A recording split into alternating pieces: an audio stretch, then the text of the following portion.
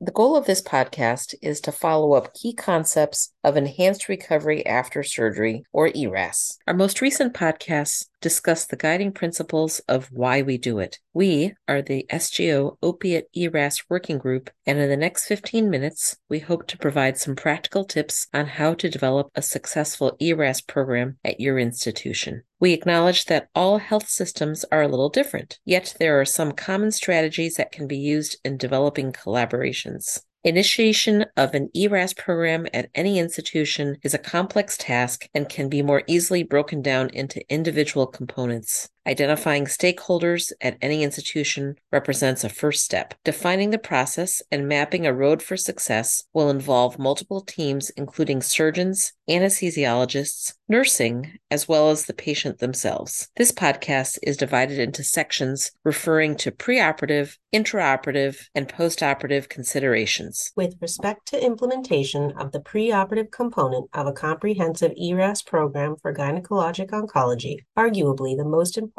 facet is patient education. The optimal method to operationalize this will be specific to the resources and patient population of a given practice model or institution. Some options for information delivery and mode of patient education include 1. A teaching video to be distributed electronically. 2. A class, which could be in-person or telehealth, run by nursing, MD, or CRNA. Or 3. A PowerPoint, which could be distributed electronically or as a handout. As you can see, there are multiple ways that the delivery of information can be tailored, dependent on patient population and institutional resources. In patient populations which are not primarily English-speaking, written information may be favored, as this could be produced more easily in multiple languages. Similarly, in settings with patients who have lower resources, options that depend on connectivity, such as televideo classes or even email, may not be ideal. There are specific concepts that should be addressed during these educational outreaches prior to surgery. These include goals of the ERAS pathways, which are to reduce patient fear, fatigue, and pain, and improve surgical outcomes, how best to optimize oneself for surgery preoperatively, and what to expect after surgery. Education around these issues should begin in the first encounter that addresses surgery. In this way, the patient understands that the surgeon themselves endorses this approach. Discussion must include optimizing patient wellness prior to surgery, focusing on both nutritional status and cardiovascular and physical wellness.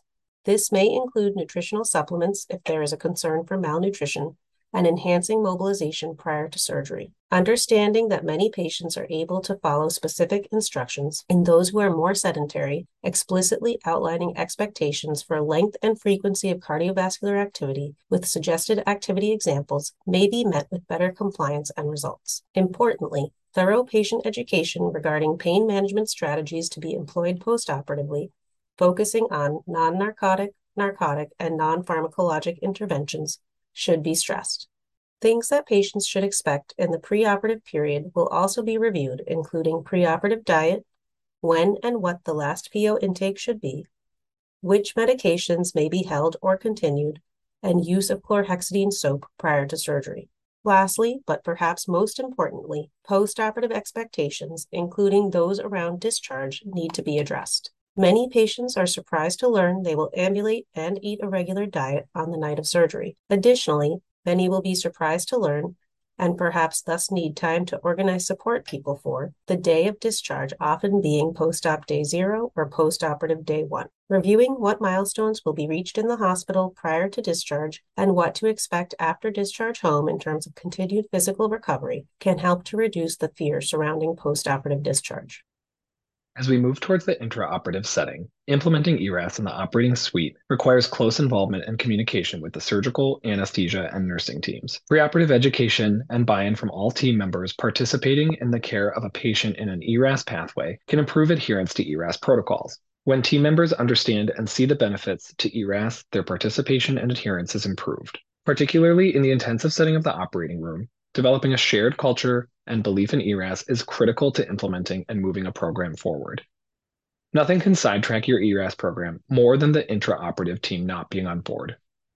Identifying and engaging all the stakeholders, from the preoperative admitting nurses to the anesthesiologists to the PACU, will ensure success.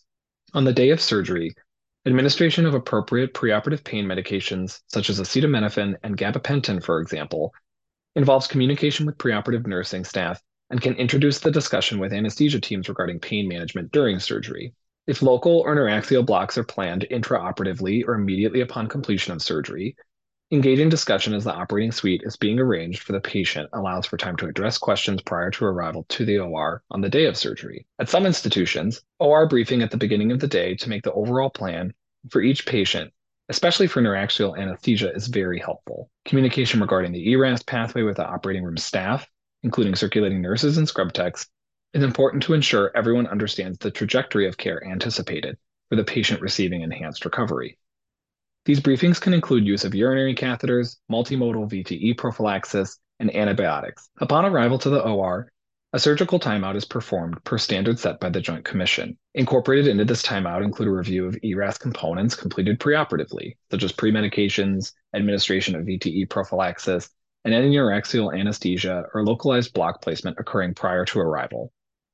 During this timeout, discussion of goals regarding intraoperative fluid management can be had with the anesthesia team to ensure maintenance of euvolemia during the planned procedure.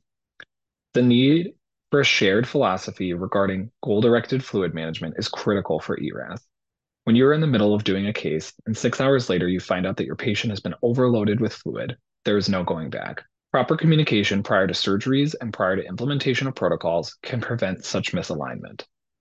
Following induction of anesthesia, placement of a warming device occurs to maintain euthermia, as well as discussion with circulating nursing staff about maintenance of temperature within the operating room during the case. In our own institution, we found that maintenance of euthermia was impossible without 1, educating the staff about the why for euthermia, and 2, addressing staff comfort with temperature. Making sure to address staff concerns and misgivings with a collaborative change management approach rather than a one-directional top-down approach, while more time-consuming, is ultimately far more successful. Many patients undergoing gynecologic procedures are considered for a Foley placement or an orogastric tube to decompress the bladder and stomach, respectively. The placement and removal of these drains and other lines should be planned with a clear timeline regarding duration and removal, especially to the nursing staff and the surgical team assuming care of the patient postoperatively. When possible, procedures are performed via a minimally invasive route to reduce the risk of postoperative complications, readmission, and pain medication requirements. When deviations from an originally planned minimally invasive procedure are needed, this is communicated to the anesthesia team with a discussion centering on adjunct methods of pain control, including epidural, localized anesthetic blockade, or the use of non-opioid analgesia to ensure patients do not deviate from enhanced recovery. Many surgical settings may differ in practice patterns and personnel involved in the implementation of ERAS. Various institutions may involve medical trainees of differing specialties and disciplines who may require special consideration in the implementation of ERAS. In institutions where trainees rotate frequently to other surgical services with differing ERAS pathways, deviations can be introduced due to the lack of familiarity with any one specific protocol. Periodic review and education regarding ERAS in the operating room can underscore the nuances of an individual ERAS program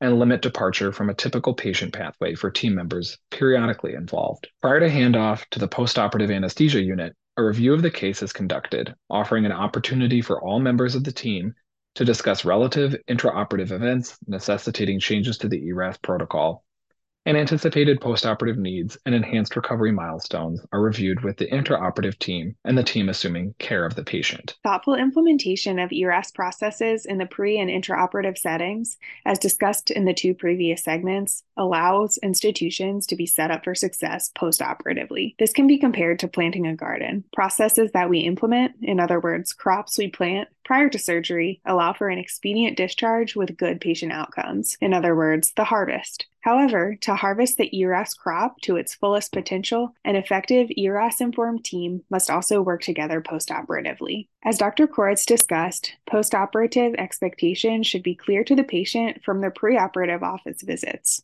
The goal of preoperative counseling is to set expectations and provide a care plan for the postoperative period. This is not only for logistical planning, but actually improves patient health outcomes postoperatively, as providing structured preoperative education has been associated with reduced pain, reduced nausea, and decreased length of stay after surgery. This allows patients to come out of surgery with their caregiver, structural, and financial support needed after a major surgery. Similarly, preoperative planning of institutional processes like SSI prophylaxis, nutrition, standard anesthetic protocols, and opioid-sparing analgesia order sets allow for a smooth transition to postoperative care because the plan and expectations are set for the whole team. An effective ERAS team is crucial to implement the above processes and to gain the benefits of ERAS planning in the post-op setting, better patient outcomes. The patients and their caregivers are at the center of the post-op ERAS team, but a network of healthcare team members is required to ensure a successful post-operative period with shortened length of stay and ultimately discharge. This team includes informaticists to build, optimize, and troubleshoot order sets in the EMR, surgical nursing staff who are informed on and adept with following postoperative procedures and protocols, and physician leaders who support and consistently educate learners and other stakeholders on the importance of ERAS. Involving physical and occupational therapists can support early mobility goals and patient and unit adoption of ERAS significantly. Likewise, aligning expectations for early oral intake and diet with team members and the patient can also improve patient experience and a resumption of bowel function. For the discharge planning process, physicians can partner with pharmacists, social workers, and nurse leaders to help ensure the patient obtains the correct discharge medications affordably. For example, pharmacists and social workers can assist with financial support opportunities for expensive medications, commonly requiring prior authorizations, such as direct-acting oral anticoagulant prophylaxis and opioid medications. Resources like Meds to Beds programs and defined discharge pathways have been found to reduce representation rates for surgical admissions and offer an appealing resource for ERAS programs. Ultimately, nutrition, mobility, and pain management culminate in the patient preparedness for discharge. Altogether, a cohesive team with intentional communication regarding the patient's readiness for discharge allows for the ERAS pathway to reach its final destination or bear its final fruit of the harvest, the patient at home and functional. In conclusion, how to implement ERAS is to foster communication between various team members, including the patient. We hope this podcast helps to set expectations and promote working in concert to bear the fruit of improved patient outcomes. Our committee members include Dr. Sharmilee Korets and Dr. Jing-Yi Chern, Dr. Matt Wagar, and Dr. Amanika Kumar, Dr. Erin Zacholski, and Dr. Andras Ladanyi. I am Dr. Lee-may Chen, chair of the working group. We recognize that there are continuous changes in guidelines and management strategies. For more dialogue, please join ongoing discussion groups at the SGO ConnectEd website. The information presented is that of the contributing faculty and presenters and does not necessarily represent the views of the Society of Gynecologic Oncology or any named company or organization providing financial support. Specific therapies discussed may not be approved and/or specified for use as indicated by the faculty or presenters. If you like what you heard today, please let us know by leaving a 5-star review on Apple Podcasts and hitting the follow button wherever you're listening. If you have suggestions for future SGO On The Go podcasts, please email us directly at education@sgo.org.